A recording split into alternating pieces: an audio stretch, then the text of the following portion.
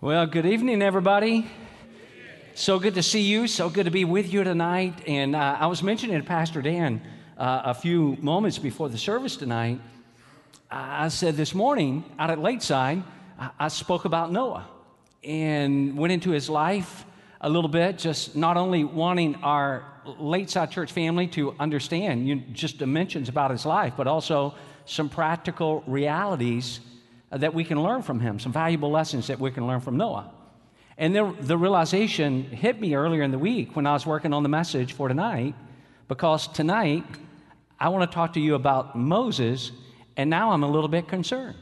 Because if I spoke about Noah this morning, and I'm going to speak about Moses tonight, there's a high probability that a Georgia guy like I can just sort of get things a little bit turned around.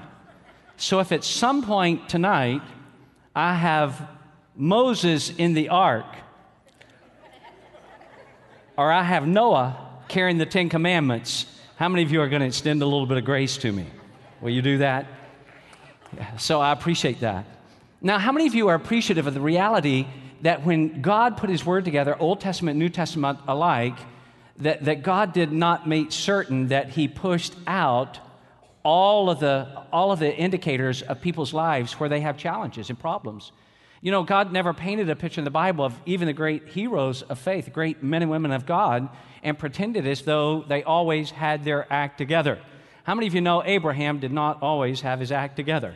How many of you know, like the Apostle Peter, did not always have his act together?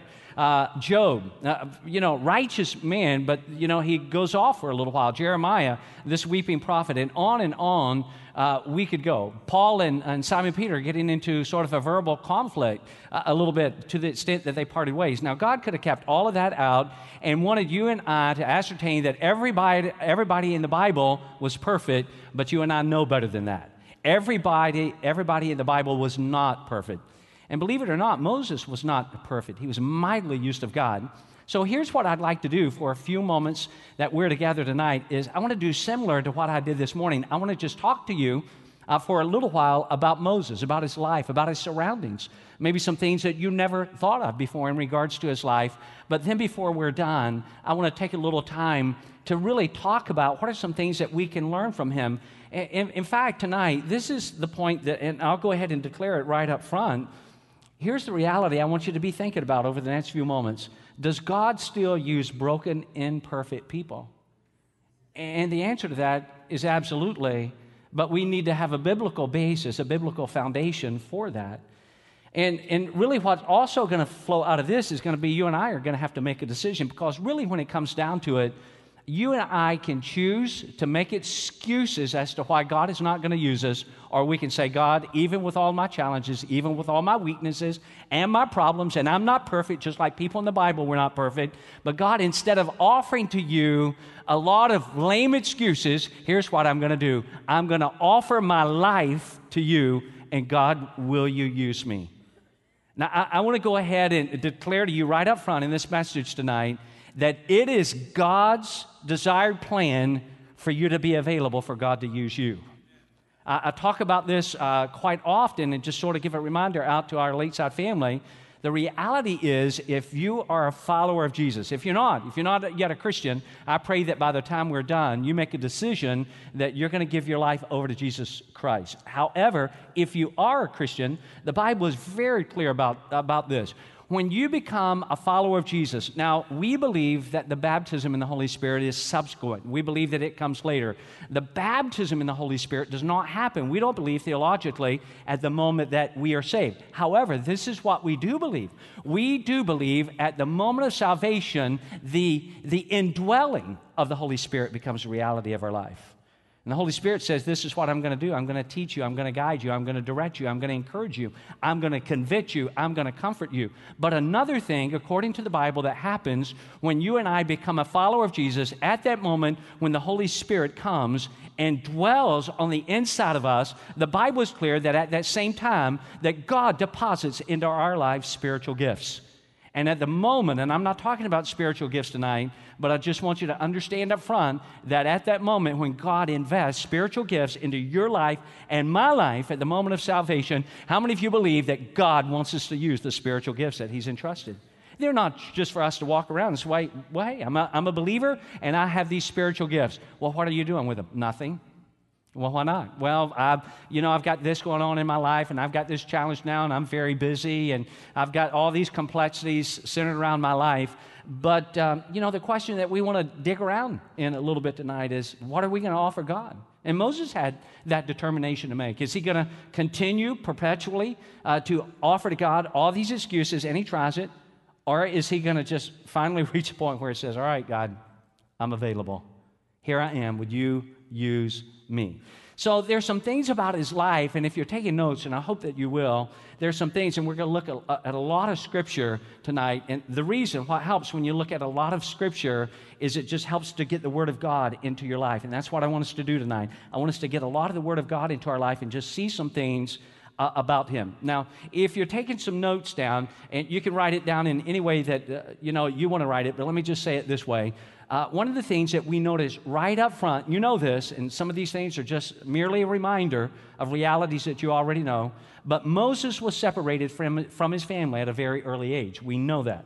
Much like it was in the days when Jesus was born, there was a very wicked leader that wanted all the baby boys to be killed. That sounds very familiar to Jesus' time, doesn't it? Wants all, because of the threat of a king.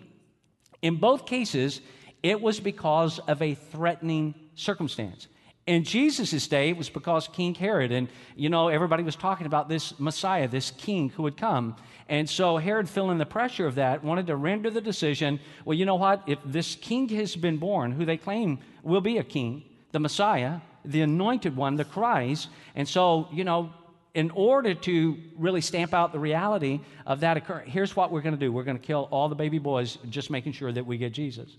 Now, in this case, Pharaoh, who was the greatest sort of geopolitical leader at that time, rendered a decision that here's what we're going to do. We're going to kill all the Hebrew boys because they were growing in strength. We know that, and now it was becoming more of a threat to his domain in his reign.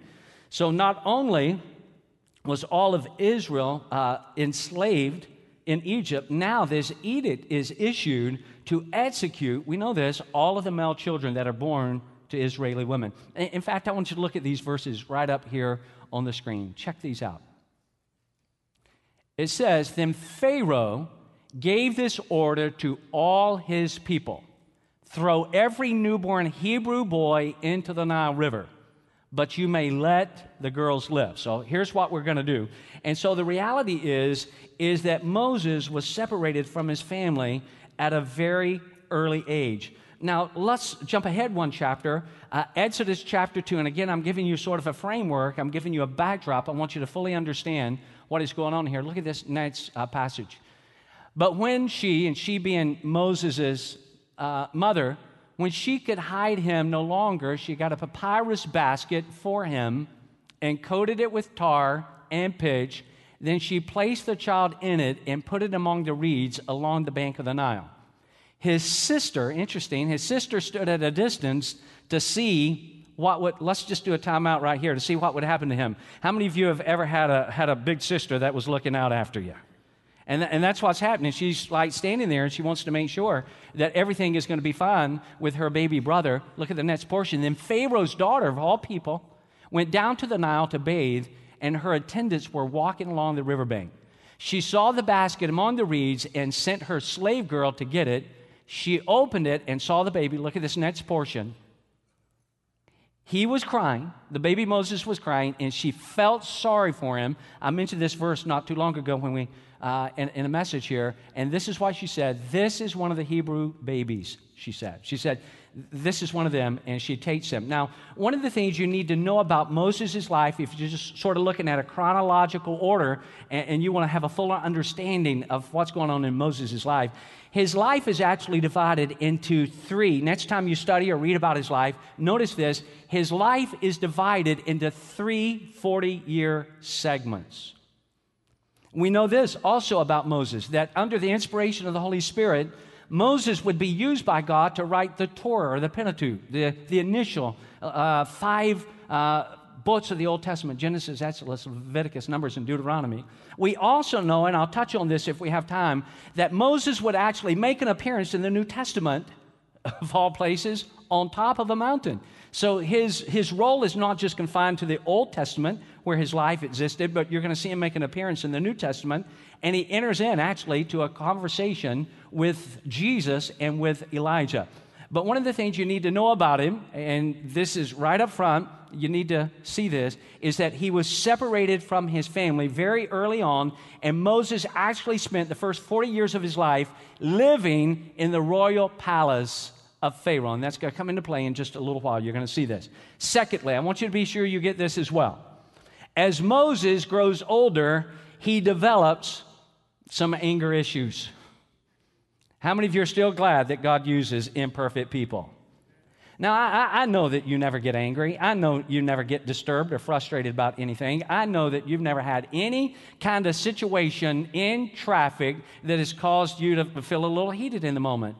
And I hate to confess this, but I'm going to go ahead and do it because God already knows. And I think you're going to, you've already promised to extend some grace to me tonight, so I think it may carry over a little bit. But I had an incident this week where I'm driving along, I'm minding my own business, and a car pulls right out. I mean, right out in front of me. Could have very easily been an accident.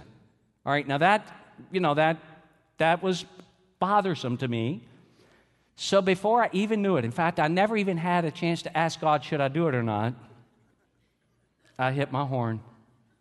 It didn't avoid the accident. I mean, it wasn't like, okay, hit my horn, wow, now there's not going to be an accident. The accident had already been avoided, but I hit my horn as if to say, I can't believe you just did that. Now, I didn't hit it that many times. I just hit my horn. And then I had this horrible thought. What if the person I just honked at attends Victory Church? And they turn around and say, hey, Pastor, sorry, Pastor, I didn't mean to pull out, and why'd you honk at me like that? And so, are you okay? Have you ever done anything remotely close to that? All right, I feel a little bit better. But Moses has, we know this, some anger issues. And I want to remind you of 3 examples. We know, again, if you're taking some notes, and I hope you are, we know this because right in the beginning, this is sort of the second 40-year segment of his life, we know that he kills an Egyptian. He's entering into that second 40 years. Look at these 2 verses. This is out of Exodus 2. He kills an Egyptian. Look at verses 11 and 12. After Moses had grown up, he went out to where his own people, the Israelites, were hard at work, and he saw an Egyptian who has his people, we know this, in captivity. He saw an Egyptian beating one of them. So Moses looked, can't you visualize this? Moses looked around to see if anybody was watching. Coast is clear. Nobody seems to be watching. Then he killed the Egyptian and hid his body in the sand. How many of you think that could potentially qualify as an anger issue problem? All right? After this, he has to flee, and he does so to a place called Midian, where he would spend, now here's the next 40 years of his life. Now we move into another segment of his life. In this case, we see another outburst of his anger. We know this. He threw down on the ground the original 10 commandments, and he broke them. Now, that's a really big deal. That to me, if you're holding stone tablets, and the Bible says that God wrote on the tablets with his own finger. Now, over in my office right now, in my credenza area, I have a golf ball that is signed by Arnold Palmer. Please do not try to break in my office one night this week. But it's right there. And I'm pretty protective of that. I like that. You don't always have an opportunity to have a golf ball signed by Arnold Palmer. And so I'm a little bit protective. But can you imagine he's holding the tablets of stone upon which God has written with his own finger the law. And what does Moses do? He comes down. In fact, see it for yourself. Exodus 32, we jump way ahead now. Look at these 2 verses. This is verses 19 and 20. It said, when Moses came near the camp, we know that he's been up on the mountain meeting with God, he saw the calf and the dancing. In a burst of what? In a burst of anger, Moses threw down the tablets and smashed them at the foot of the mountain. Then he took the calf that they had made, he burned it, he ground it into powder, he scattered it on the water, and he made the Israelites drink it. This, again, is an outburst of his anger. Let me show you one more, remind you of one more. we remember another occasion when he strikes a rock that God says that he simply should have spoken to this particular rock. Now, I'll give you a little context here. If you were to back up to Exodus chapter 17, the people, they want water, fresh water, and they do the whole thing. I would that we could go back to Egypt. Let's appoint, they've been through all of that. Let's just get us another leader. Let's go back. We had it so good. How many of you know that a lot of times when we're looking back on something, we forget how bad things actually were when we're not in the middle of it anymore? And that's where they're at. They forget how bad it is. Let's find us a new leader. Let's go back to Egypt. At least we had this. And so there in Exodus 17, they're at the rock at Horeb, and on this occasion, God tells him to take the very staff that is in his hand that he had struck the Nile River with, and now God says, you strike the rock. But we come to this verse, chapter 20 of Numbers, and now they're at Kadesh, and God says, it's not on the screen, but this is what God says. God said, I want you to speak to the rock before their eyes, and it will pour out its water. So on one occasion, God said, and that's a miracle in itself, strike the rock and water comes out of a rock. And God said, I am going to show my power and my authority in a more recognizable way. So this time, I don't want you to strike the rock. I want you to merely speak to it, and then the water is going to come out of the rock. But by this time, he's already got a short fuse, right? And this fuse had been lit. And he is so mad and he's so frustrated with the people, in an outburst of anger, he strikes the rock. Here's another thing I want you to notice when you study Moses' life. I want you to notice some of the dialogue that is transpiring between God and Moses. Check this out next time you read about his life. There are occasions where God is saying to Moses, hey, Moses, and I'm paraphrasing, hey, Moses, I want to talk to you about your people. And Moses says, since when did they become my people? If you're going to talk to me about your people. And God, it's like there's an argument. God is saying, they're your people. And Moses is saying, oh, no, they're not my people. They're your people. And there's this argument back and forth between Moses and God as to whose people they really are. And so he is so agitated. He is so frustrated at this particular time. He is really amped up because of the nagging complaints and grumbling at the Israelites. So let's look, Numbers 20. I'm giving you a lot of scriptures, as I said. Beginning in verse 9, so Moses took the staff from the Lord's presence just as he commanded him. He and Aaron gathered the assembly together in front of the rock, and Moses said to them, and you can tell he's had it. Listen, you rebels, must we bring you water out of this rock? Look at the next portion. Then Moses raised his arm and struck the rock twice with his staff. Water gushed out, and the community and their livestock drank. But look at what happens next.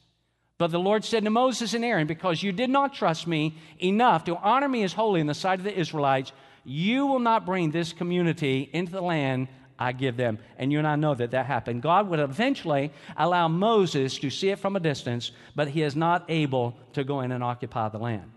So what are some of the things that we understand about Moses? We know that he was separated from his family at a very early age. We know that as he grows older, he develops some anger issues. He's got a short fuse.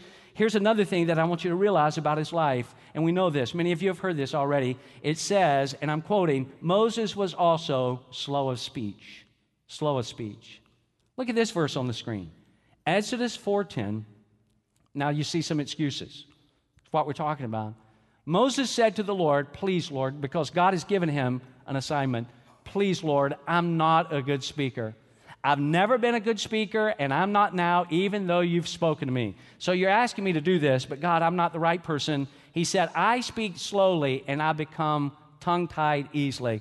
So Moses is in essence saying to God, God, surely there must be someone much more articulate and gifted and qualified than me. God of all people, and again, he's got this big assignment because God is ready to deliver his people. We know this out of the hands of the Egyptians. So God is going to raise up somebody, and he's going to raise up Moses, and he's saying, Moses, you're going to be my appointed leader, and I'm going to entrust to you a very important responsibility. You are going to lead my people out of captivity. And what is Moses saying? Moses is giving an excuse. God, you've got the wrong person. I can't be a good spokesperson. I can't go before Pharaoh. I can't motivate the people. I can't inspire the people. God, don't you know my dilemma? I am slow of speech. And many scholars believe that this was reference to some sort of speech impediment that he potentially had. Now, keep that in mind.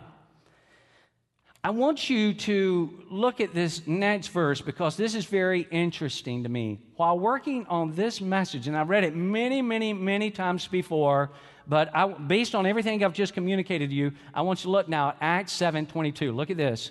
This is Stephen talking before the Sanhedrin, this religious body, and this is what Stephen says to the Sanhedrin. It's interesting.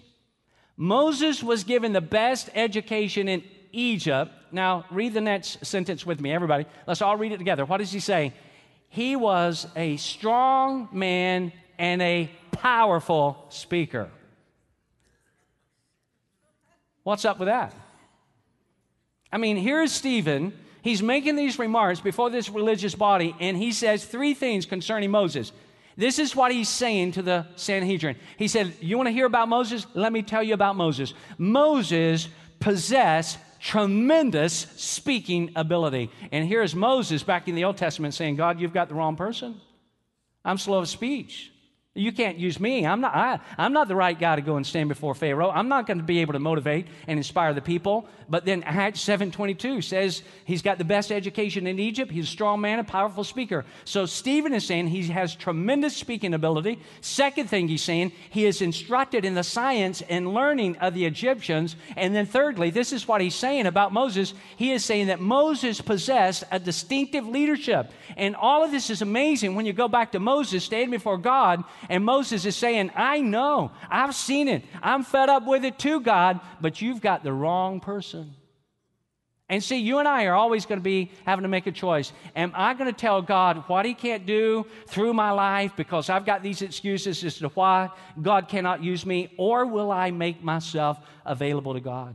And what we so often do is we dismiss or we treat lightly the gifts and the abilities that God has invested in us. God says, this is what I want to do. I want to use your life, and I can use your life because I'm a sovereign God, and I'm powerful, and I created you, and I want to work through you because you belong to me, and I'm going to work through you powerfully. But then what do we start doing? We start listing all the reasons, and we've all done it in some form. We start listing all the reasons why we can't be used by God. God, we're just like Moses, aren't we? You've got the wrong person. I can't do that. I'm too busy for this. I don't have time. Other people do it. Have you ever noticed that when we offer to God the excuse we're too busy, we act as though everybody else in the whole world is not busy? Like, I'm the busiest person in the world. Listen, everybody I know is busy. And that's not an excuse to say, well, I just don't have the right abilities or my background. I like what Dr. David Jeremiah has said, and the guys have this for you on the screen. Look at this real closely. This is what he writes. He said, this is the great message of the Word of God. The issue is not our ability. You need to see this. Not our ability, but God's. Therefore, and I love this, therefore he is most glorified when the least likely hero wins out in his name. So I think you understand, and a lot of this you may have said, all right, I see, Moses, I see the assignment that God has given to him. I see that he's wanting to make some excuses, but what does that have to do with my life? And that's what I want to talk to you about in the last portion of this message before we're done. You see, Moses, in spite of his challenges and weaknesses and excuses, the reality is that God would use him powerfully. He is considered one of the great heroes of the Bible. God would use him to lead Israel out of Egypt. Moses not only lacked self-confidence, we know this for his life, I touched on it a moment ago, but he absolutely believed that the people would reject him as their leader. He's like, God, they're not even going to listen to me. They don't want to hear what I have to say. They don't like me. They're not going to listen to me. I'm not the right leader. Please find somebody else. I want you to look at these verses, how that things transform over time. A couple of verses here on the screen I want you to take a look at. Later, Moses speaking to the people, and now he has sort of stepped into what God was asking him to do the whole time. And Moses answered, he says to the people, now he's going to lead them. He says, here's what I want you to know. Don't be afraid. Stand your ground. And you're going to see what the Lord will do to save you today. You will never see these Egyptians again. I love this portion, don't you? The Lord will fight for you, and all you have to do is keep still. And it's like it's beginning to hit Moses that if God can take somebody like me with all of my problems and all of my challenges and all of my shortcomings, and he could work on my behalf and help me lead you, then he had this confidence that God is going to lead them out of captivity into this land of promise. So here's Moses, and he had lead God's people out of Egypt. Here's Moses, who had these first-hand encounters with God. He goes to the top of the mountain to meet with God. We know that. He receives, we mentioned this earlier, the 10 Commandments, the remainder of the law. And again, I love this portion when you study Moses' life, and I hope that you will. When you notice in the Old Testament, Moses goes up on top of the mountain to meet with God.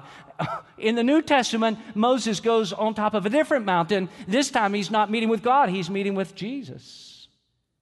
I want you to read this verse with me. This is out of the New Testament. Let's all read this verse. This is John 1:17. Let's read it together. It says this: God gave the law through Moses, but grace and truth came through Jesus Christ. So Moses had these face-to-face encounters with God. It's not on the screen, but Exodus 33:11, the A part of that verse says, the Lord spoke to Moses face-to-face as a man speaks with his friend. This is not a perfect guy. This is a guy that had challenges and problems, and yet God said, I'm going to use you. In fact, I'm not only going to use you, I'm going to communicate with you face-to-face.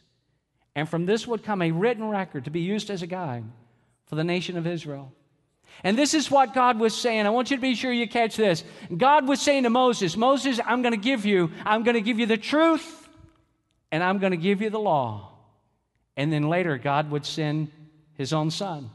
In the Old Testament, he sent Moses, and he sent him with the truth and the law. But we know that later, God would send Jesus into the world. And this time, he would send Jesus with truth and with grace. Through Moses came the law, which is necessary, but through Jesus came grace. Now, another thing before we're finished here. Even though Moses was not a perfect candidate, he did do what all of us are going to have to do. And I trust you're going to do this. He seized the opportunity that God gave to him. You study his life and you're going to see that this is true. He had so many things working against him. I'm not going to ask you to raise your hand, but that may be one of the very reasons why you've never made yourself fully available to God, because you've said to God, God, I can't. This background of mine, my past sins, I've got too much working against me. I didn't grow up in church. I don't know enough about the Bible. I never went to any kind of seminary. How can I share my faith? How can I share my story? And God, I've got these problems. Now, can I just give you a caveat of information that I trust will be helpful to you? If you're saying, God, I'm not going to make myself available to you right now because I've got some problems in my life, but just as soon as I don't have any more problems, then I'm going to make myself available to you. How many of you know you're never going to make yourself available to God? Because I hate to tell you this, but you're always going to have problems. You know this is true, right? You're always going to have problems. And if you say, well, I'm going to wait till everything gets perfect in my life, and then I'm going to make myself available to God, you're never going to allow God to use you, because nothing is ever going to be completely perfect in your life. And here is Moses, separated from his family very early. So he's got a lack of support, a quick temper. He's got a lack of self-control, slow of speech, he says of himself, a lack of skill. I've got a weak self-esteem. He lacked self-confidence, and he had a choice to make, and here's what he had to choose. God, I'm going to keep giving you excuse after excuse, or here's what I'm going to do. Instead of giving you excuses, I'm going to give you my life. And that's what you've got to determine. I'm going to give you all of my excuses, God. Isn't it amazing what we tell God that God can't do through our lives? God, you can't do this through my life. And he's like, well, I'm God. Hebrews 3:5 says Moses was a faithful servant, and he was. He was separated from his family, but he said, you know what I'm going to do? I'm going to lead my new family, the people of Israel, out of captivity. He had a quick temper. He lacked self-control, but he said, here's what I'm going to do. God, increasingly, I'm going to submit to your will for my life. He had slow of speech, a lack of skill, but he said, here's what I'll do. If you will go with me, and God, that's the only way that I'll do it. If you'll go with me, I will speak to Pharaoh. He lacked self-confidence, but he said, you know what? In spite of all the grumbling, and Moses, don't we know this to be true? He became a tremendous leader. Why? Because he made himself available to God. My question to you tonight is, are you going to do that? What are you going to offer up to God? Are you going to offer him excuses or your life? Well, Pastor Jeff, I've got way too many weaknesses. I have too many limitations. I've got the wrong background. As I mentioned, I've got all kind of problems. You know, I would, someday, woulda, coulda, shoulda, but just not now, because God can't use somebody like me. Many of you are familiar, and it's a brief clip. I think it's 2 or 3 minutes. Many of you are familiar with this guy. His name is Nick. But I want you, and I've seen his story again and again, and I can't get away from it because I think if a guy like this will make himself available to God, you and I should certainly do so as well. Take a look.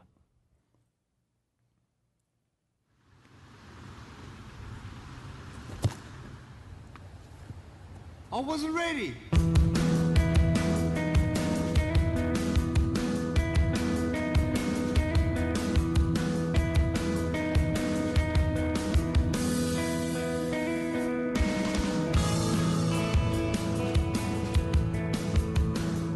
I have no arms and no legs, but I'm very thankful that I have my little chicken drumstick here. People freak out when they see me for the first time. It's so cool. I was at a water slide all by myself. Everyone obviously at the bottom of the slide is looking up and waiting for other people to come down. And here I come and they're freaking out. They're like, you know, like this. And I was so tempted to look at myself and go, what happened? You know? There were times where I sort of looked at my life and thinking, well, I can't do this and I can't do that. And you keep on concentrating on the things that you wish you had or the things that you wish you didn't have. And you sort of forget what you do have.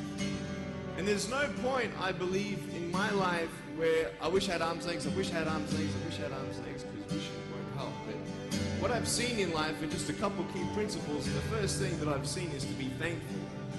It's hard to be thankful, man. I tell you, when I was 8 years old, I sort of summed up my life and thought, I'm never going to get married. I'm not going to have a job. I'm not going to have a life of purpose.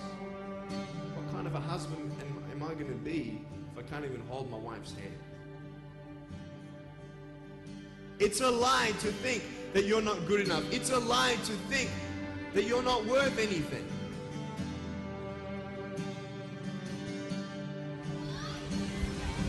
One more.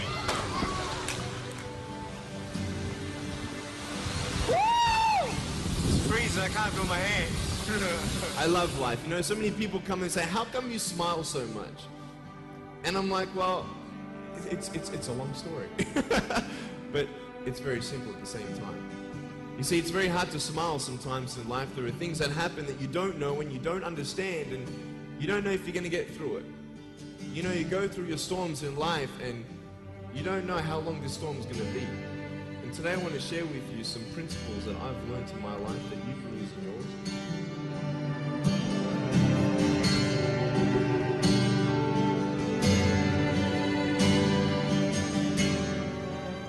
Being patient is beautiful. I tell you, it's the hardest thing. But I realize I may not have hands to hold my wife's hand, but when the time comes, I'll be able to hold her heart. I don't need hands to hold her heart. You know, it is scary to know how many girls have eating disorders. It is scary to know how many people are just angry at life because of their situation at home and angry at others. It's scary to know how many people actually feel like they're worth nothing. Every single girl right here, right now, I want you to know that you are beautiful. You are gorgeous just the way you are. And you boys, you're the man.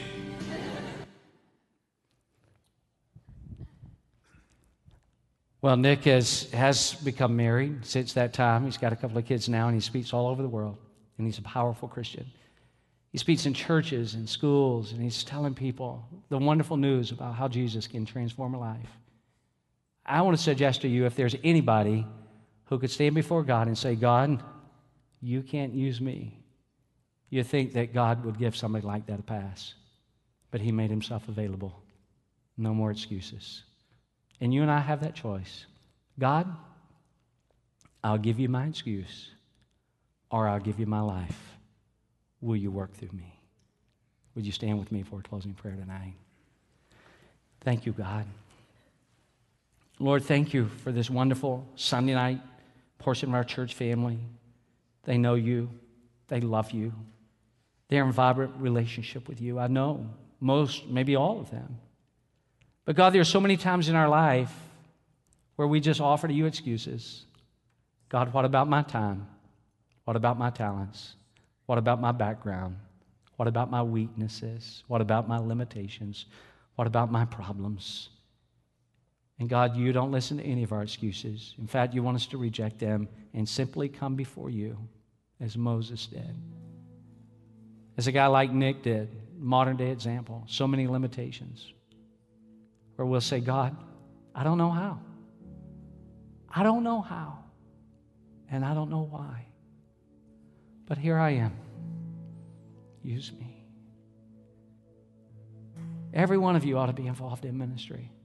I feel that passionately. We're about to start small groups in the fall, and some of you just say, well, I could never lead a small group. I can't, do something like that. I've not been to seminary. I've not been to Bible college. You don't have to do that to lead a small group. Every one of you ought to be involved in ministry. Opportunities at the Dream Center. Opportunity to be in guest services at the church. Opportunities in whatever God calls you to do. Because if God saved you, which He did, God gave you spiritual gifts. And with that comes a responsibility to say, God, no more am I going to give you all of the reasons why you can't. I'm going to say, God, here I am. Do through me what you want to do. And God will do it. So what is God asking you to do? And I know how this works. I know some of you are even thinking right now, if we can just get to the end of the service and I can get out of here, I'll forget this by next week. But I'm praying you don't forget it next week or next month or next year until you say, God, here I am. Use me. I'm available. And God will do through you things that you never, ever dreamed possible. Before we're done tonight, if you want to come forward, and many of you probably will, maybe you've got a need. Maybe you've got a crisis in your life. Maybe you've got a situation in your family. Maybe you've got a situation in your health or your business. Maybe you need one of our altar workers to anoint you with oil. Maybe you want to come forward, or maybe right there where you're at, if you're just saying, God, here I am. I want to be available to you. The worship team is going to lead us for just a little while. And if you want one of us to pray with you, if you want one of us to anoint you with oil, if you've got a need in your life. Then I mentioned to you a few moments ago that everybody's got problems, and God showed us in the Bible that not anybody was perfect. And a lot of times, what do we do when we come into church? We pretend that we've got it all together. But the truth is out. We don't have it all together. We've got challenges, and we need God. But you know the beauty of church? We need each other, and we're a family. So you've got a need, you come, and you share it. We'll pray with you, and then we'll be dismissed in the benediction in just a few minutes.